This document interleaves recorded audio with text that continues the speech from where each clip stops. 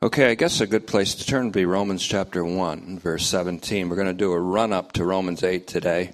I realize that it's important to do this before actually teaching Romans 8, which is the climactic phase, along with Romans 11, of our teaching of Romans. So that's just a point of reference. This will be kind of a distillation of everything from Romans 1 up through to Romans 8. So I'm calling it a run-up to Romans 8. And we'll be discussing just what is it to live in this turn of the ages, this dramatic time in history, and a time in which God has staged a double expedition into this evil age. Just how do we live in this turn of the ages, this eschatological moment in history? Romans answers that question as well as all the other deep questions. So, Romans chapter 1. A very important birthday is coming up. Brianna, whose birthday is coming up very soon? Jesus' birthday. That's right. I've been quizzing her on that, see. Brianna Messick is... she was born in this ministry, grew up in this ministry, and today she turned 21 in this ministry. So, happy birthday. I wasn't going to do birthdays anymore, but I just had to. You saw your smiling face down there, and if you got that wrong, you'd be in deep trouble. So I kept asking her in the hall, hey, there's a big birthday coming up. Who's, And then I'd said, it's Jesus' birthday. And she got it. You realize a tremendous responsibility on you. It's awesome responsibility. You grew up in the ministry. So be strong in grace. All right. That's our job, be strong in grace. There's a great scholar named Abraham Heschel. He's a Jewish scholar, and he had a profound influence on Jürgen Moltmann, especially in convincing him, and through the scriptures, through the prophets mostly, that God was not a God who was beyond suffering. That old doctrine of the medieval times called impassibility, that God is unable to suffer or unable to experience suffering, that he's up above it all and doesn't have that kind of identification with humanity. And he discovered and demonstrated, especially through Hosea and the scriptures, that that's quite the opposite, that God is indeed a God who suffers. And we know this more now than ever in our Lord Jesus Christ, a man who is acquainted with sorrows and griefs, and of course knew the ultimate sorrow of abandonment on our behalf and for us. Abraham Heschel wrote a book, a famous book really, called God in Search of Man, which really puts kind of things in order.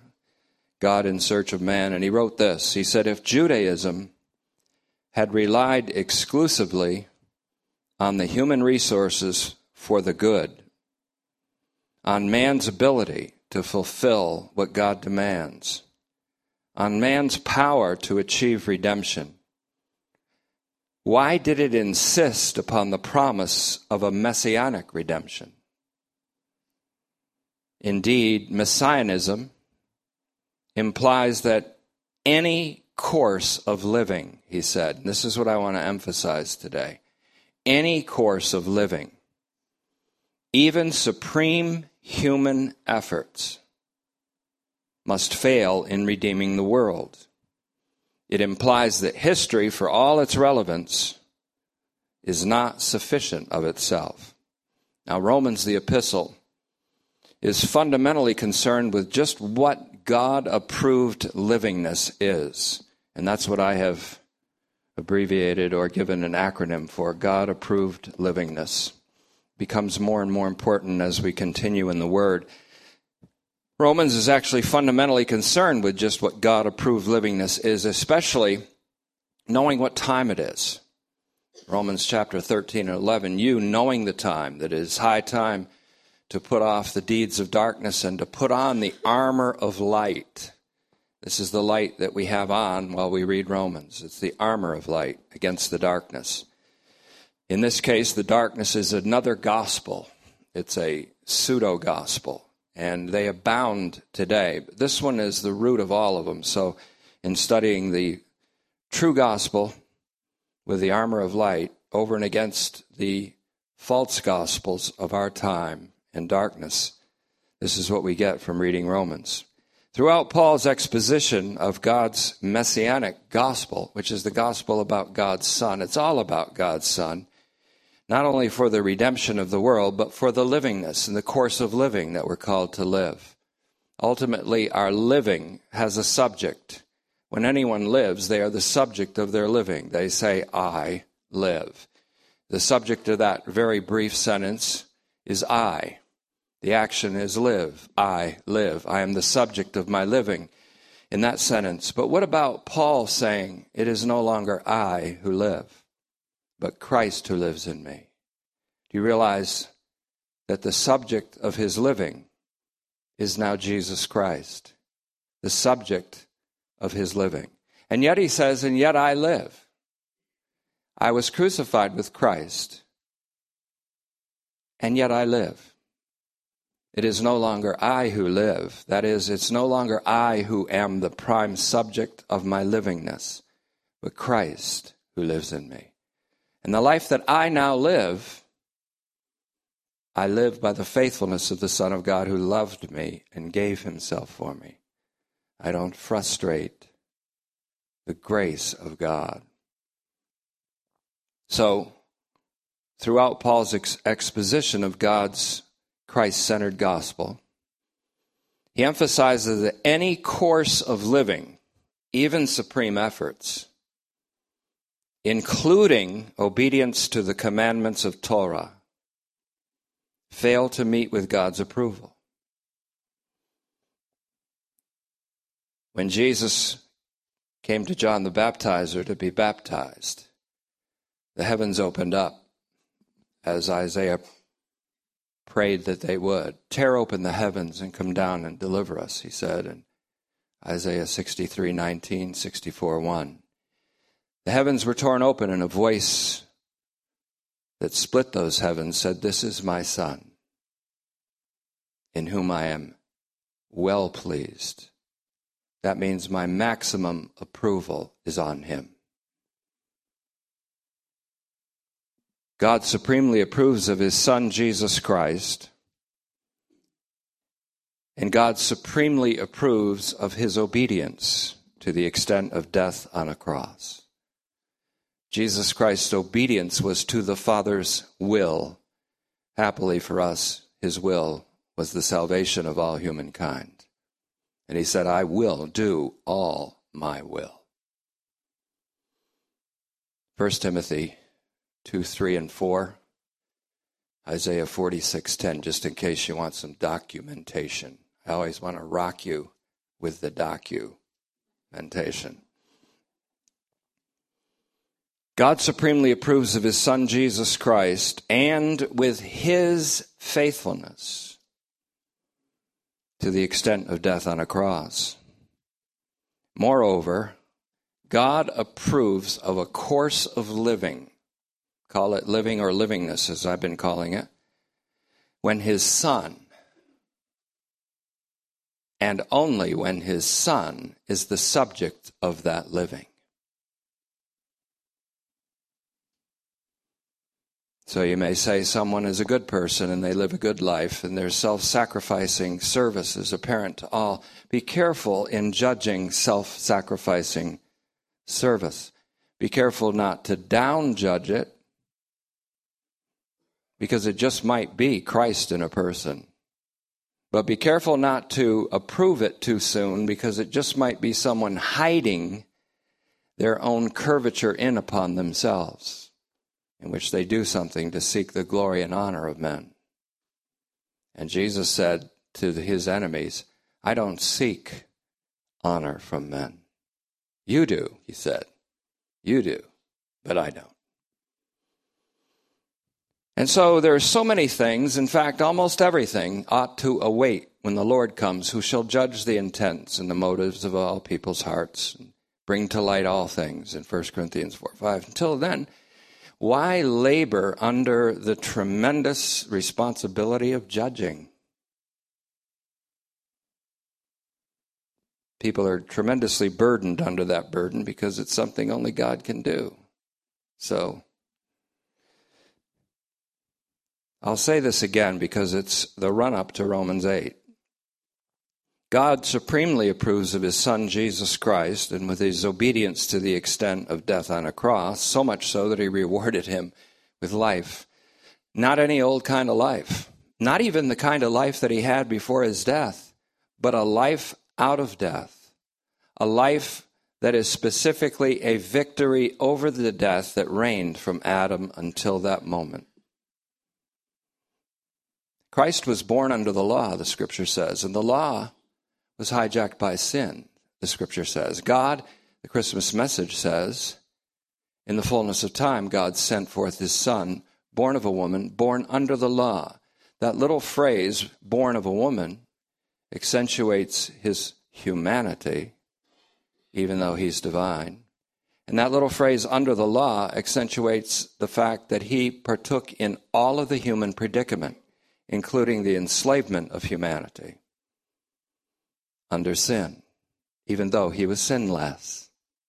And he became, in his death, the curse of the law, in order that the blessing of Abraham may come to all the nations. That blessing of Abraham is none other than the Holy Spirit, as we're going to find in Romans 8 again and again.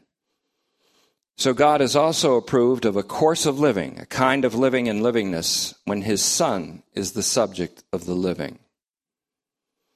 The thesis verse, Romans 1:17, and you have it in front of you. I'm not necessarily going to read my translation of it, but it quotes Habakkuk, one of those prophets that Heschel was so expert in expounding.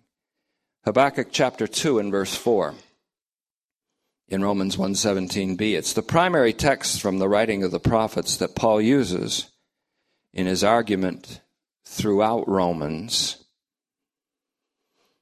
And he interprets that text messianically, that is, with Christ as its heart and center. The righteous one who lives here in Romans 1:17 is Christ. Paul interprets that text messianically, to use Heschel's language. The righteous one who lives is Christ. Happily for us, Christ not only lives a life from the dead in resurrection because of his faithfulness. Happily for us, he lives in us, and we live by his faithfulness. This is a course of living, borrowing Heschel's language, which is lived in participation with the faithfulness of the Son of God who loved us. And so it's a faith that works by love. Messiah's love. He loved us and he gave himself for us in the most benevolent and beneficent expression of God for us all. And so Paul is very exercised about this, because if any other gospel that puts forth works in any way for justification is allowed to survive, then its announcement is that Christ died for nothing. For Paul, Christ died means everything. For me, it means everything. And I was crucified with Christ. Nevertheless, I live. Something you can say, something we can say. A course of living lived in participation with the Son of God. So the text of Romans 1:17b is generally construed this way: the righteous shall live by faith. That's very vague on its face. The case can be said, and indeed has been made, that the primary reference is to Christ himself. I think that case has been made by now. He's called the righteous one explicitly in Acts 22:8 and 14. The one who said, "I am Jesus the Nazarene," to Saul of Tarsus at the moment of the apocalypse of Christ in Paul's life. I am Jesus, the Nazarene, whom you persecute. Ananias interpreted that for Paul later, and he said, it has been God's will that you would see the righteous one and hear the words of his voice. The righteous one is Jesus the Nazarene. My righteous one, the righteous one, shall live by faithfulness. This descriptor is also applied to Jesus in 1 Peter 3:18 and 1 John 2:1, both of which identify Jesus in connection with his atoning death. He died, the righteous one, in behalf of the unrighteous, which happens to be everyone else, all the human race in Adam. In 1 John 2:1 and 2, he's called the expiation of the sins of the world, the one who put away and removed the sin of the world, the Lamb of God. Habakkuk 2:4 then is interpreted Christologically, that's how we'd say it, in its primary sense. And this is clearly brought out in Romans 3:26, where God justifies his royal representative. Jesus Christ is his royal representative, born as a descendant of David according to the flesh, designated and declared to be Son of God by resurrection from the dead through the Spirit of sanctification, or the Holy Spirit, the main player in the spiritual life and the main mover. So 3:26, the righteous one whom God raises and justifies is Jesus Christ. In Romans 3:26, justifies carries the sense of vindication. He vindicates his Son, who was judged and crucified by men. The Christological interpretation is brought out again in Romans 6:7, where justification has the sense of liberation. Vindication, then liberation. Liberation from sin. And it describes Jesus himself as the liberated one. The one who died and the one who was liberated from sin, because he was made to be sin for us, in behalf of us, so that we might be made, not declared righteous, but made the righteousness of God in him. That's 2 Corinthians 5:21. In Romans 8:34, Christ is explicitly identified as the one who died. The one who died. Capitalize O-N-E, because he dies as a representative of all humankind. The one who died. And moreover, it says he is the one who was raised from the dead and who intercedes on behalf of those for whom he died, which is an expression of God being for us all. God is all for all of his creation, always. That's the promeity of God. Previous to the quotation of Habakkuk 2:4 and Romans 1:17b, Paul writes in 1:16 to 17a. Now I'm laying emphasis on this passage because it is properly the thesis verse for the whole of Romans. In 1:16 to 17a, Paul says, I am not ashamed of the gospel, because it is the power of God for salvation to everyone who believes, to the Jew first and also to the Greek. And the reason he's not ashamed, he goes on to say, of this gospel, because in it the righteousness of God is apocalyptically revealed from faith to faith, or from faithfulness, God's faithfulness revealed in Christ, to or for Christ's faithfulness revealed in us. That's how I interpret it. To everyone who believes, the gospel is perceived in a certain way. We taught this on the most controversial message of our teaching in Romans, which I don't ask you to believe. I ask you to lay hold of your own convictions on all the things that I teach, but especially Romans 10. We underlined it with 1 Timothy 4:10. God our Savior is the Savior of all human beings, especially of those who believed, not exclusively of those who believe. But to those who believe, the gospel is perceived by them, understood by them, seen and even experienced by them as the power of God for salvation. Even now, it's seen and perceived by them. Faith becomes the means of perceiving that the gospel is the power of salvation. So to those who believe, whether a Jew or a Greek, doesn't matter, Paul says, which covers all kinds of humanity, all of humanity. Whether Jew or Greek, Jew or non-Jew, Gentile, who believes that he or she is justified by the righteous act of God in Jesus Christ. The faith he's talking about is faith that we are justified by the faithfulness of Jesus Christ. Not our faith justifying us, but our faith is in the faithfulness of Jesus Christ that justified us.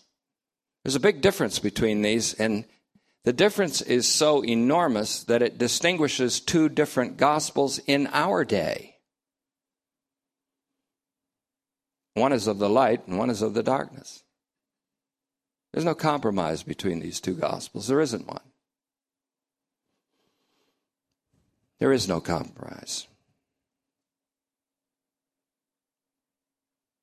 And so to anyone, whether Jew or Greek, who believes that he or she is justified by the righteous act of God in Jesus Christ and by Jesus Christ's faithful death, followed by his resurrection, those who believe that that's where their justification lies, to them the gospel is the power of God for salvation.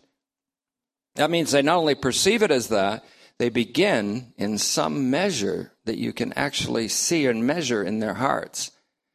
It is the power of God unto salvation, unto deliverance from the power of sin, unto deliverance from the power of the law which has been hijacked by sin, unto deliverance from principalities and powers who hold sway on sometimes even the best people as they're perceived by non-faith.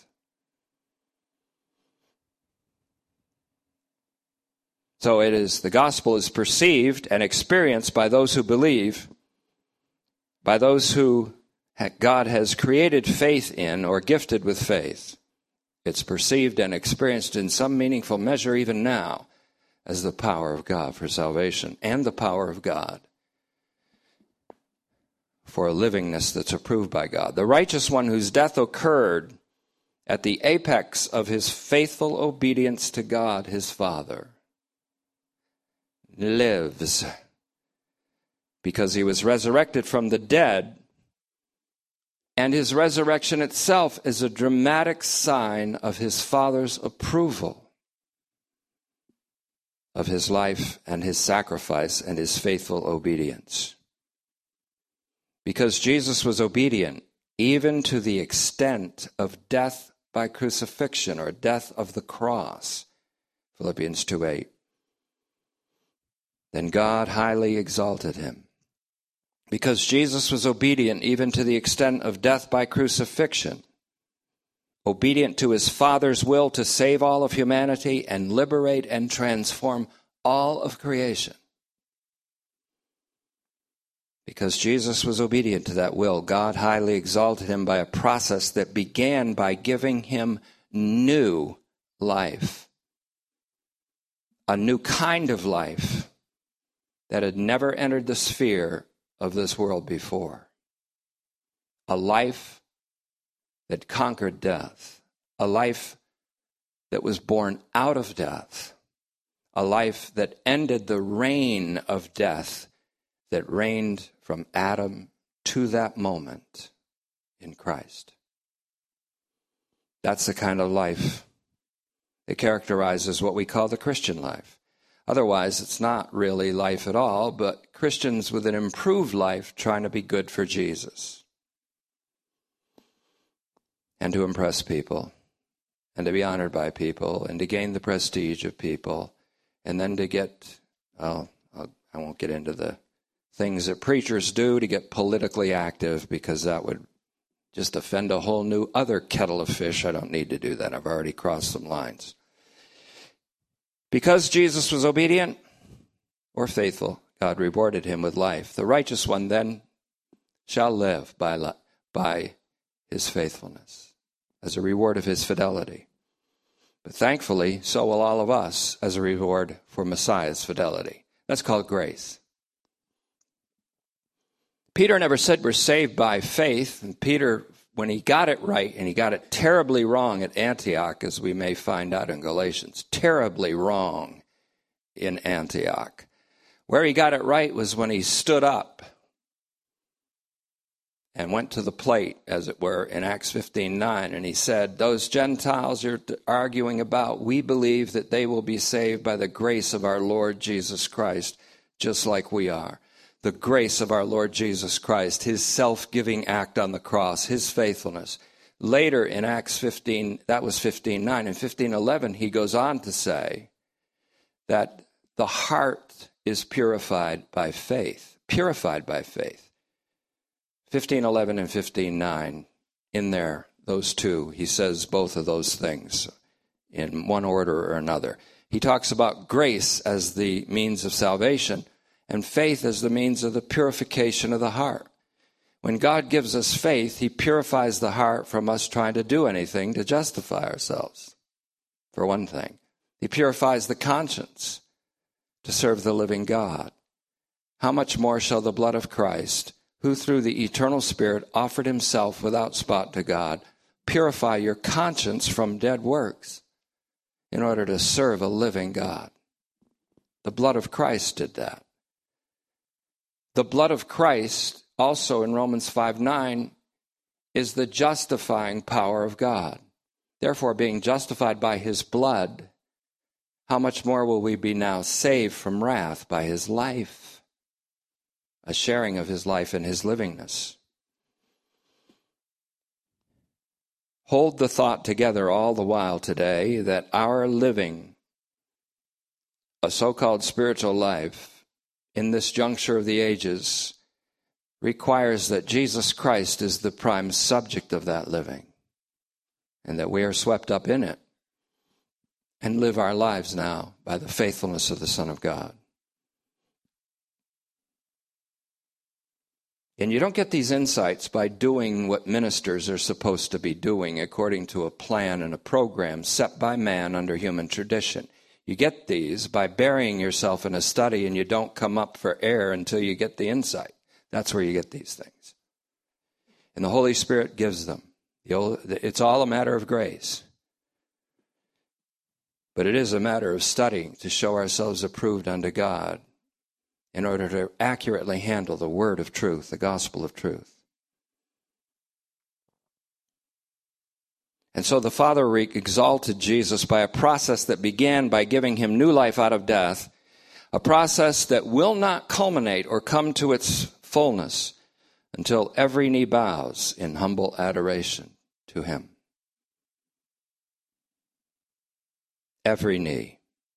Until every tongue praises Yahweh as Yeshua and pledges allegiance to him. The righteous one lives, and his name is Jesus, because of God's faithfulness and because of his own faithfulness. That the righteousness of God is revealed from faith for faith, which is one translation, means that God's righteousness, which is his saving act in the case of Jesus, is revealed as a demonstration of God's faithfulness in Christ, which then leads to ekpisteos, leads to eis piston, leads to Christ's faithfulness in those who share in Christ's livingness. And that life that we have is none other than a life out of death, a life that has been victorious over death, over the reign of death, which reigned from Adam until Christ. People in this world are so desperate in the living of a life that's not conquered death that they want so much to conquer the enslaving powers over them.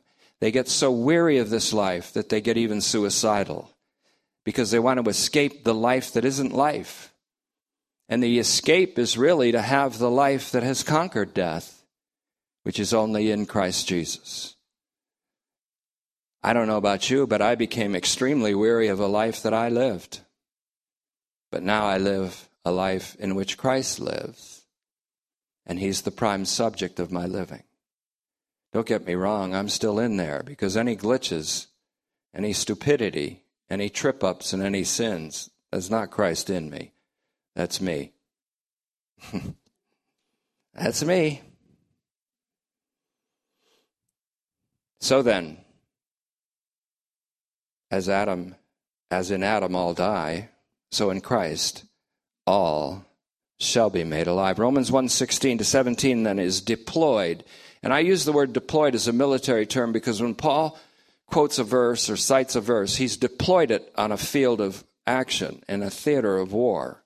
This is war. In 2 Corinthians 10:4 and 5, the weapons of our warfare are not fleshly. They're not carnal. They're not humanly manufactured weaponry. They're mighty through God to the pulling down of fortresses, real fortresses, strongholds, and in the case of Romans, barriers that segregate saints. It's deployed by Paul in what we call a dialectic of contradictories, and we have discovered this, and my translation of Romans will show this. I'm going to write where the teacher's talking, the opponent's talking, where Paul's talking. A missionary opponent, and he is a missionary, and he is a Jewish Christian missionary. So is Paul. But a missionary opponent propagating a gospel, use that in air quotes, which Paul regards as no good news at all. We'll see him get really hot under the collar in Galatians about this. This missionary opponent proclaims that though Christ died, that little word though, Gentiles or Greeks must be circumcised and they must be obedient to the commandments of Moses' law, as Jews also must, of course, in order to be pronounced just or righteous on the final day, that day out there.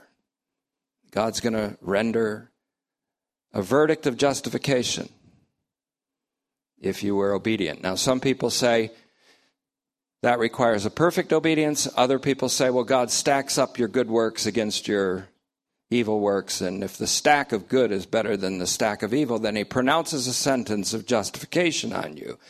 If your stack of evil is higher than your stack of good, then you're damned. So you were damned if you did and damned if you didn't. You're just damned. And that's their gospel, damn it. That's it. Paul's gospel says not though Christ died, we still need to work. Paul's gospel says because Christ died, we all died. And because the righteous one lives because of his faithfulness, we all live because of his faithfulness. Jesus said it in his usual succinct and laconic manner when he said, because I live, you will live also. Because I live. That means in a life that has conquered death through resurrection, you will live also. The you should belong to the capital U, universally and uniformly to all humanity. But he's speaking primarily and first to the disciples and to us who have this life now as a kind of a forecast and foretaste and preview of things to come for the universe of humanity. We're a kind of first fruits, you know. We're not everything. We're a kind of first fruits of God's creation, God's new creation. We're a first fruits. God has begotten us by his own will, not ours, to be a kind of first harvest, first cut of the harvest of a universal creation. That's James 1:18, just in case you're wondering. So this missionary opponent is opposed to Paul. A lot of what he says is quoted by Christian theologians as if that's the truth that Paul expounds, when what they're doing is quoting as their own truth the truth of an opponent of Paul. That's true of some of the biggest heavyweight theologians of our time, who actually subscribe to this missionary opponent's idea that our lives, even our Christian lives, we don't really get a pronouncement of justification until the final day. And they are adopting not Paul's view, but the view of an opponent of Paul. They are adopting and preaching not Paul's gospel, which is the gospel of God about his son, but another gospel, which ain't no good news at all, however you slice it. In fact, it's a cursed gospel. It's a cursed gospel. That's why I said it's a damned gospel. It's a cursed gospel. Thankfully. I'm glad God cursed any gospel that's not the true good news. I'm glad. What if he let them get semi-approval? That's why God seems to be harsh in many places in the Scripture, because he is judging that which would eventually be destructive to his creation. Harshly.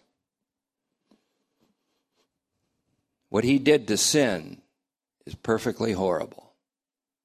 You wouldn't do that to your worst enemy. God did it to his worst enemy and yours. By allowing his son to become sin, he put away sin, annihilated sin, made it not to be, made it a non-entity altogether for all humankind. That's the good news.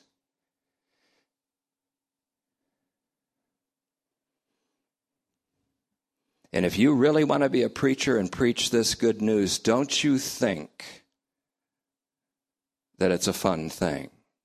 Because you're kind of proclaiming against the grain. Not only of this evil age, but of religiosity in this evil age, some of which bears the name Christian.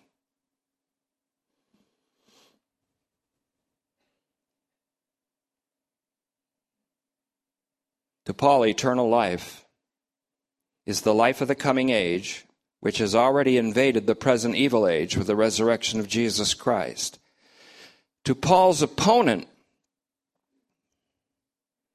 eternal life is inherited as a reward for obedience to the law of Moses. That's why the rich man came to Jesus and he said, "What must I keep doing in order to inherit life, in order to inherit the life of the coming age?"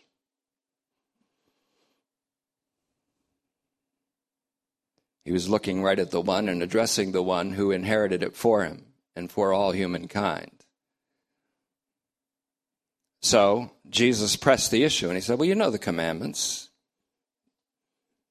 And he said, "Well, I've done all these commandments from my youth up." He's kind of like Paul. I'm blameless according to all those things.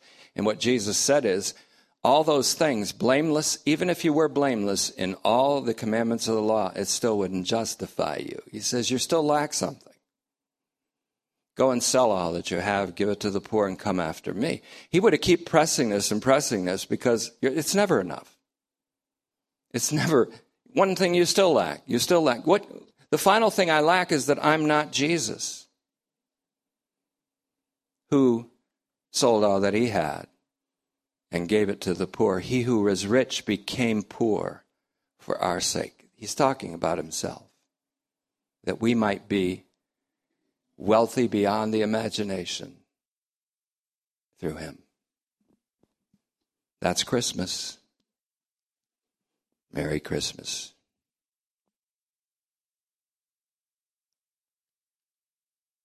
God rest ye, merry gentlemen. We rest in peace. It's put on graves, but put it over my life. Because I died with Christ, and now to be in a spiritual life that is actuated and motivated by the Spirit of Christ who's raised from the dead is life and peace. So rest in peace.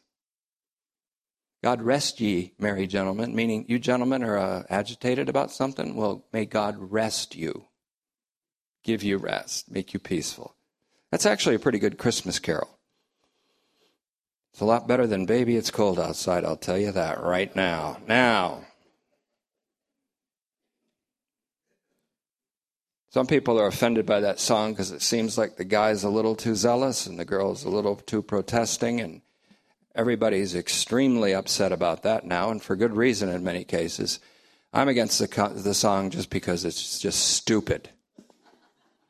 I'm sorry for that, because I know some of you love the song and can't wait for hear Dean Martin sing it again, or somebody else. Everybody that's ever sung a song sings it and makes money off it.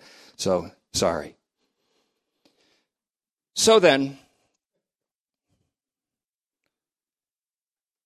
to Paul, eternal life is the life of the coming age, which has already come, and it's experienced in some meaningful measure right now to those who believe, to those who believe, to those who believe. John says the same thing. Believing we have, or experience in some full measure, in some meaningful measure, not the full measure yet, we experience in some meaningful measure the life of the coming age. The alternative is to perish, which means to believe another gospel and make yourself the subject of your living and never quite have enough, always lack something.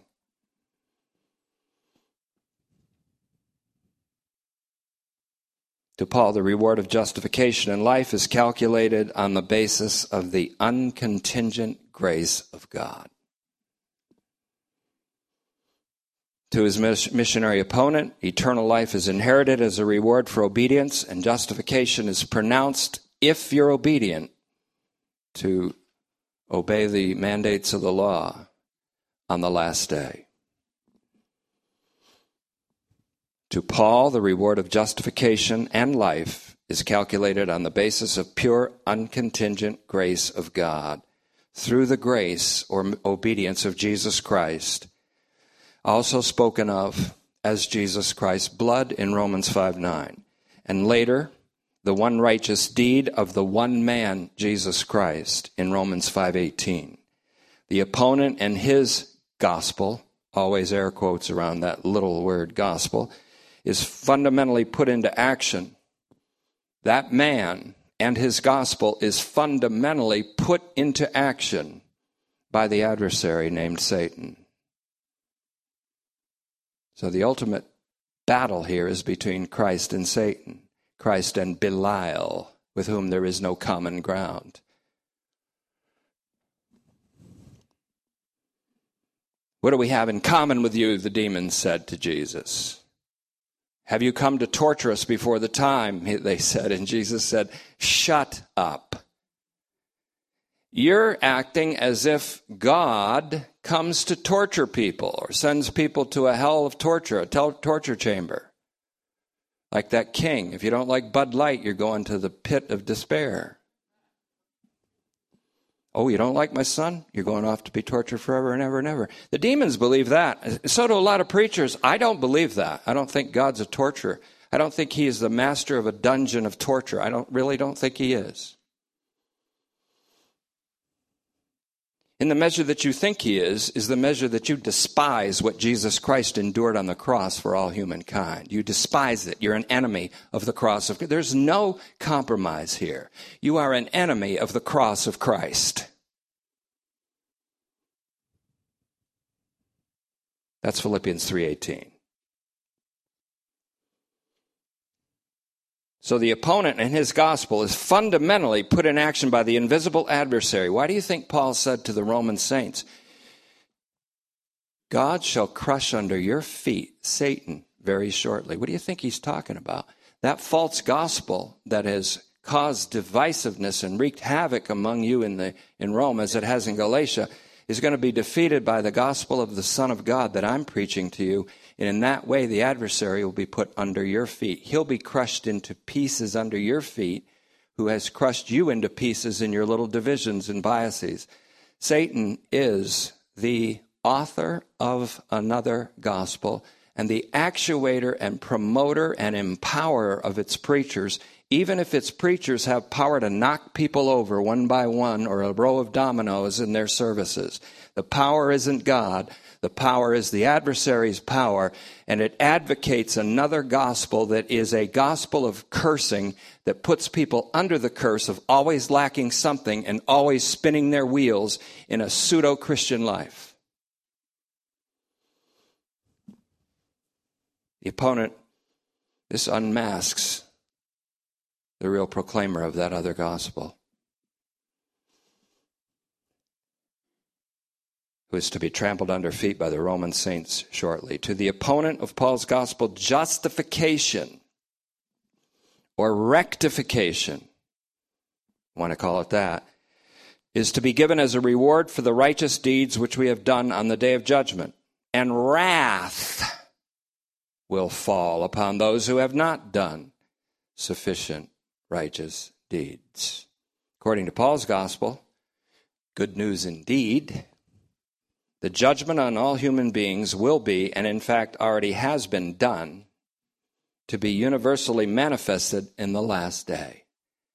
Will there be embarrassment of some people on that day? Yes, they'll be terribly embarrassed because they spent all their lives advocating against the gospel of the universal horizon of redemption in Christ Jesus. They'll be embarrassed for a minute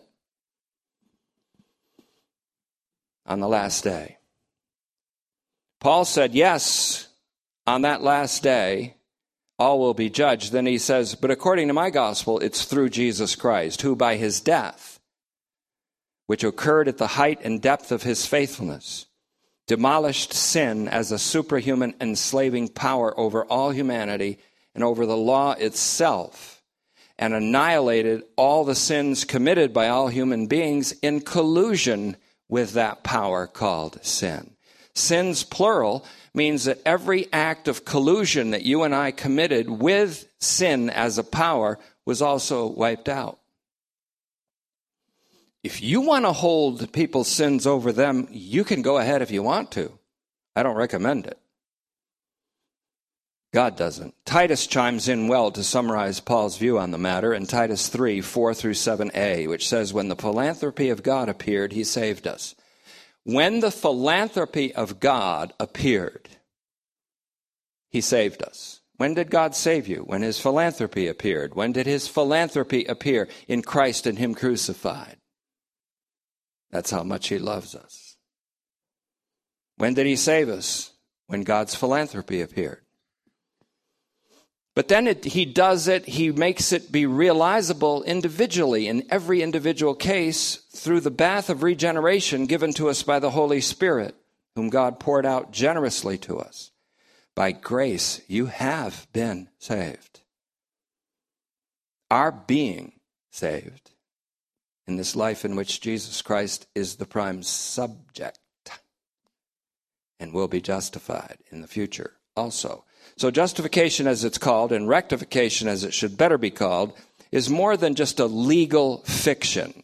You have it forensically imputed to you, but now go ahead and sin and rebound, live on a trampoline for the rest of your life in a total frustration of the grace of God. No, that's not what it is. The Bible does not speak of justification as a legal pronouncement and therefore a fiction in which the person really isn't in any way rectified or set right or made right. It involves making a person righteous. As 2 Corinthians 5:21 says, he, Jesus Christ, who knew no sin, became sin, or was made to be sin, so that we would be made the righteousness of God in him. Being made the righteousness of God is to be conformed by an act of God into a people who are approved by God. This act is an act of rectification, making right what was wrong. So this is all a run-up to Romans 8, and we'll move into the next gear now. For Paul, rectification, or being brought to a state of rectitude, God-approved livingness. Being brought to a state of God-approved livingness is not something that occurs in the last day at the last judgment. Nor is it just a legal pronouncement upon believing. It's something that occurs even now, but then in a state of bodily resurrection completely. A total rectification by bodily resurrection. In that sense, rectification is a setting right. It's an ongoing action being performed by God in all the universe, all the cosmos, and in people in particular in whom he has gifted faith, with whom he has gifted faith, or to whom he has gifted faith. So at odds in Romans the epistle, and I mean total odds, are two ways of living. and that which we're calling livingness. Primarily, the righteous one who lives by faith or faithfulness is Jesus.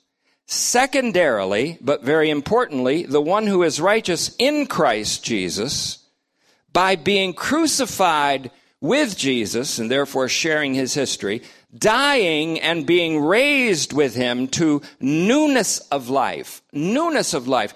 Not your old life improved, not your old life or your old man, palaios anthropos, saved and improved, but a new life altogether that's shared in union with Christ, the life that God gave to him, a life that conquered death. That's the new life. That's the newness of life. That's the only life in which we serve God acceptably, in the newness of the Spirit, the newness that the Spirit keeps new. It's always new. Put Romans 6:4 together with Romans 7:6 on that one. And so the law, Paul calls the letter of the law, which is the sin hijacked law, is a ministration. That's an old word, but it's actually the best word for it. It means it's a distribution center for death. It distributes death. Death is simply the old life continued. And so to be determined by the flesh is death, but to be determined by the Spirit is life and peace. It is a life in which you R.I.P. You died and your life is now hid with Christ, so R.I.P. Rest in peace. God rest ye, merry gentlewomen and gentlemen, and all the other 61 genders, so that I don't use the wrong pronoun and get stoned to death in the village square.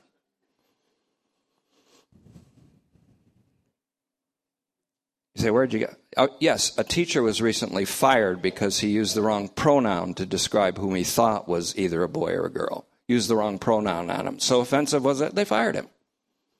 So don't be surprised that they start to hang people in the village square who don't conform to the new Phariseeism, which is a new kind of political and cultural correctness that's so vicious and so evil that it gets down to the thoughts and the intents of people. And if they don't line up to your sense of correctness in the old man, engineered by Satan, you're done.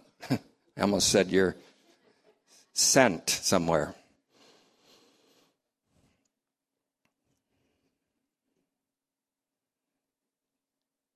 The one who is righteous in Christ Jesus is secondly referred to as one who's crucified with Christ, died with Christ, raised with him to newness of life. She lives or has her livingness in the Spirit now by faith. We, through the Spirit, wait for the hope of righteousness, which means we wait for the expectation of the rectification of all the universe by faith.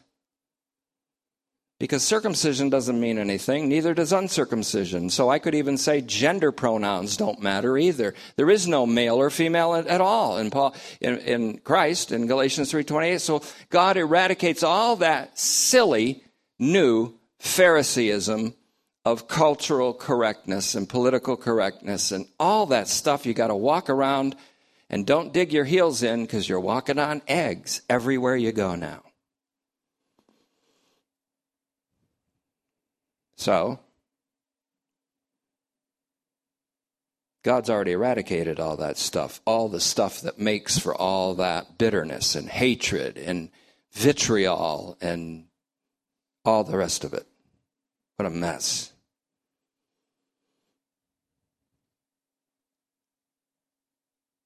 And so now the righteous one who lives by faith is primarily Jesus and secondarily us in participation with him. We have died and been raised with him to newness of life. Ephesians 2:5 doesn't just say God took you while you were dead and gave you life. It says God made you alive together with Christ. So that life is a kind of life that lives out from death. It's a life after death. It's a life that conquers death. It's a life that is not any longer than subject or enslaved by sin or death or the elements of the cosmos, as it's called in Galatians. So I'm going to close by jumping over 3 pages of notes, and quote a couple things I got from another friend of mine that I never met because he's dead, but he's alive. His name is Ebeling, or if you're Dutch or German, Ebeling. Gerhard Ebeling. He wrote a book called The Truth of the Gospel.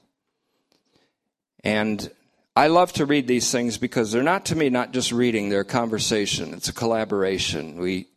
I go into a dialectic with a mostly agreeable one with him, not all the time.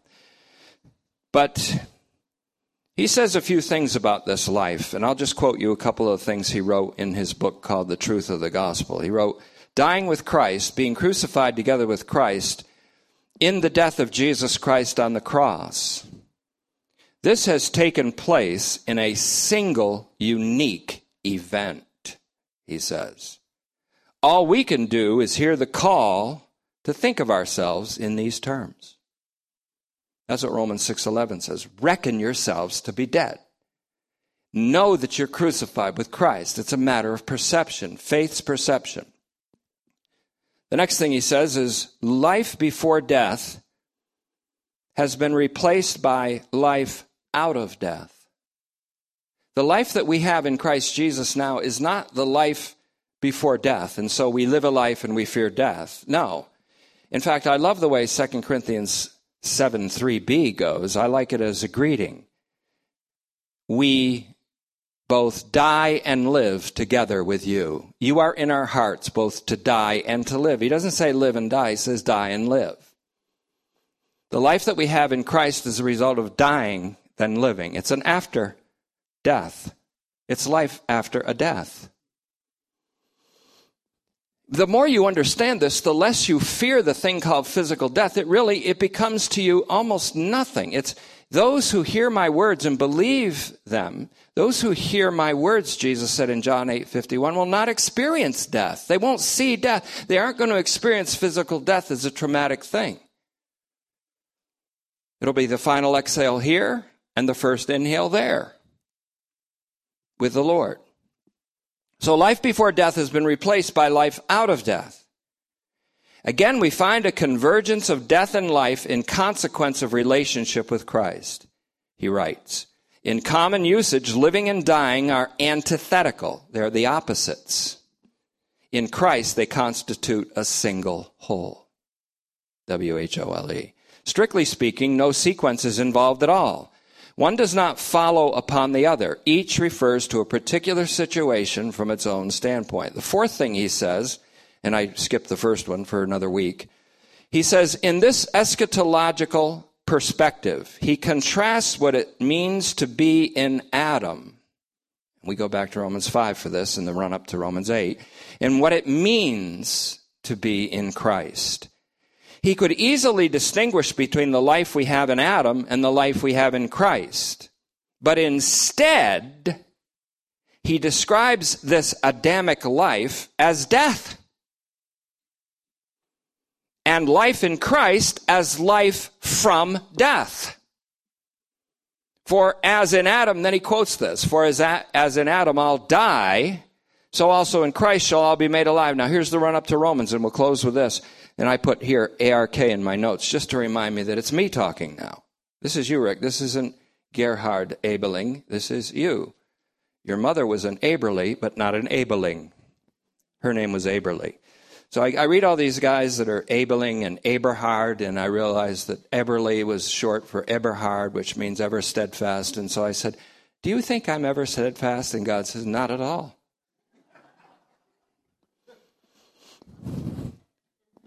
But my unique son is, let him live in your life. Let him be the subject of your living. And all our lives on this earth, from the moment we are gifted with faith to believe in Christ to the moment we exit, because death really isn't anything, because we already died and live a life that's conquered death. So what's physical death? Something that's already been conquered.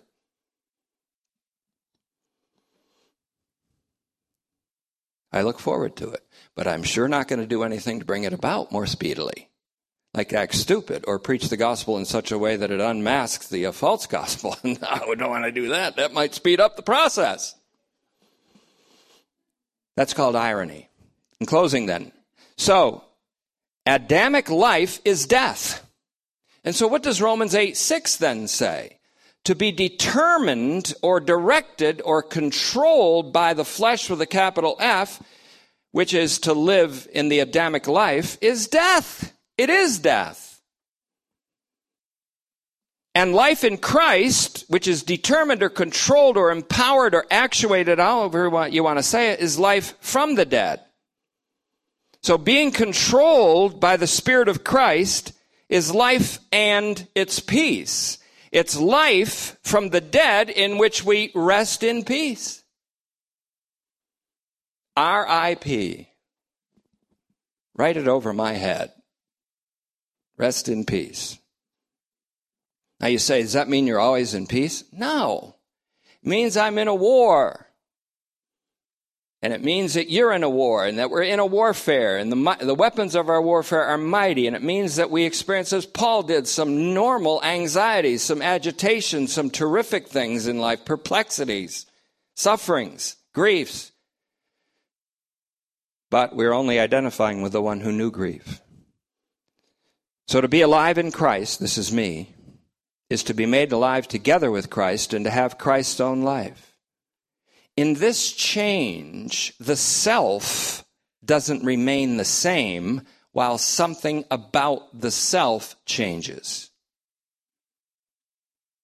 Once I did this, now I don't do this. Thanks to Jesus and Chantix.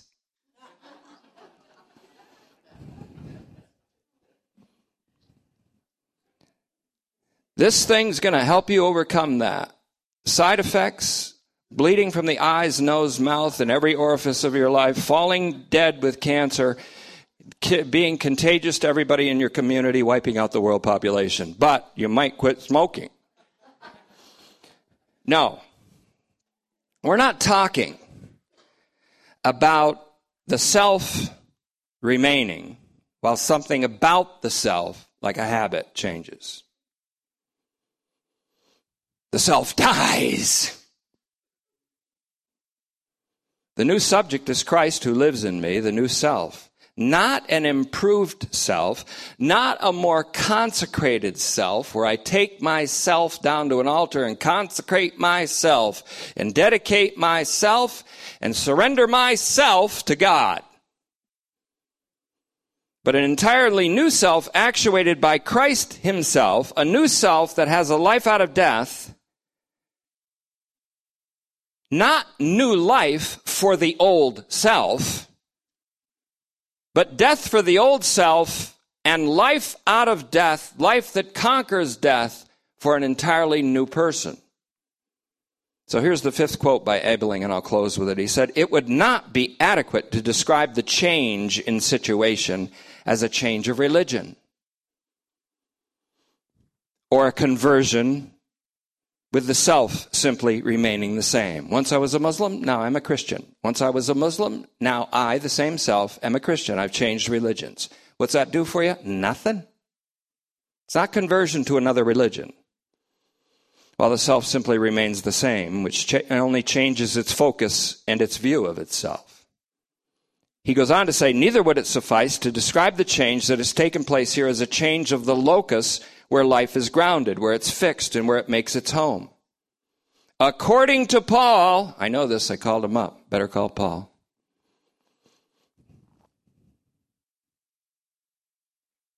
(555) 555. According to Paul, we need to use the terminology of the most radical change that can affect mortals. Death and new life. In other words, it is not the self that remains while something else changes. Instead, the self which remains identical with itself as long as it lives experiences the only change that can impinge on it directly. It dies.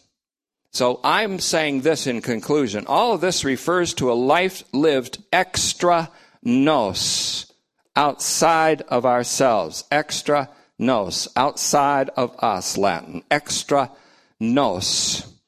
Apart from our old selves.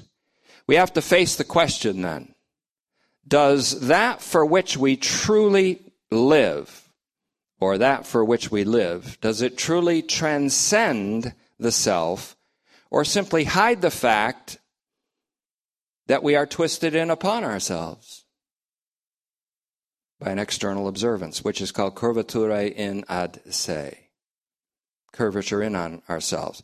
Much today that is seen as self-sacrificing service to humanity or to otherwise, to God, really is a self twisted in on itself, doing something for its own glory and recognition by others. This is entirely contrary to Jesus Christ being the actual subject of the living and service of Christ. The subject, capital S, of our life and livingness said in John 5:41, I do not accept glory from men. And in John 5:44, he says to his opponents, how can you believe? How can you believe? While accepting glory from one another, you don't seek the glory that comes from the only God. In John 7:18, Jesus said, the one who speaks for himself seeks his own glory. But he who seeks the glory of the one who sent him is true, and there is no unrighteousness in him. So here's a practical tip for us. Sometimes that which is perceived by others as self-sacrificing service, which they may brag about or give testimonies about and make you feel inferior, is really a self hiding the fact of its curvatura in ad se, which means its curvature in on itself. But on the other hand, sometimes that which is perceived by others as self-sacrificing service to God and others really is Jesus Christ doing and speaking in someone. Really. Paul himself is the paradigm of this. In 2 Corinthians 13, he says to the Corinthians, since you seek a proof of Christ speaking in me, he says, he is not weak toward you, but powerful among you. In fact, he was crucified in weakness, but he lives by God's power. For we also are weak in him, yet toward you we will live with him by God's power. Test yourselves to see if you are in the faith. Examine yourselves, or do you not recognize for yourselves that Jesus Christ is in you? Unless you fail the test. It doesn't mean if you fail the test, Jesus Christ isn't in you. You'll fail the test if you don't recognize that Jesus Christ is in you. And I hope you will recognize, Paul said, that we are not failing the test. So, hey, tetelestai phalanx, let's examine ourselves and leave the judgment of everyone else to the Lord. When he comes, he will bring to light what is hidden in darkness and reveal the intentions of the hearts. And then praise will come to each one from God. 1 Corinthians 4:5b. Father, we thank you for the challenge that we find in the Word. And we thank you that though we have discovered the magnificence and the unlimited horizon of your saving grace and kindness in Christ Jesus, that this has not eliminated a challenge from us at all. It has only accentuated and stressed the challenge upon us.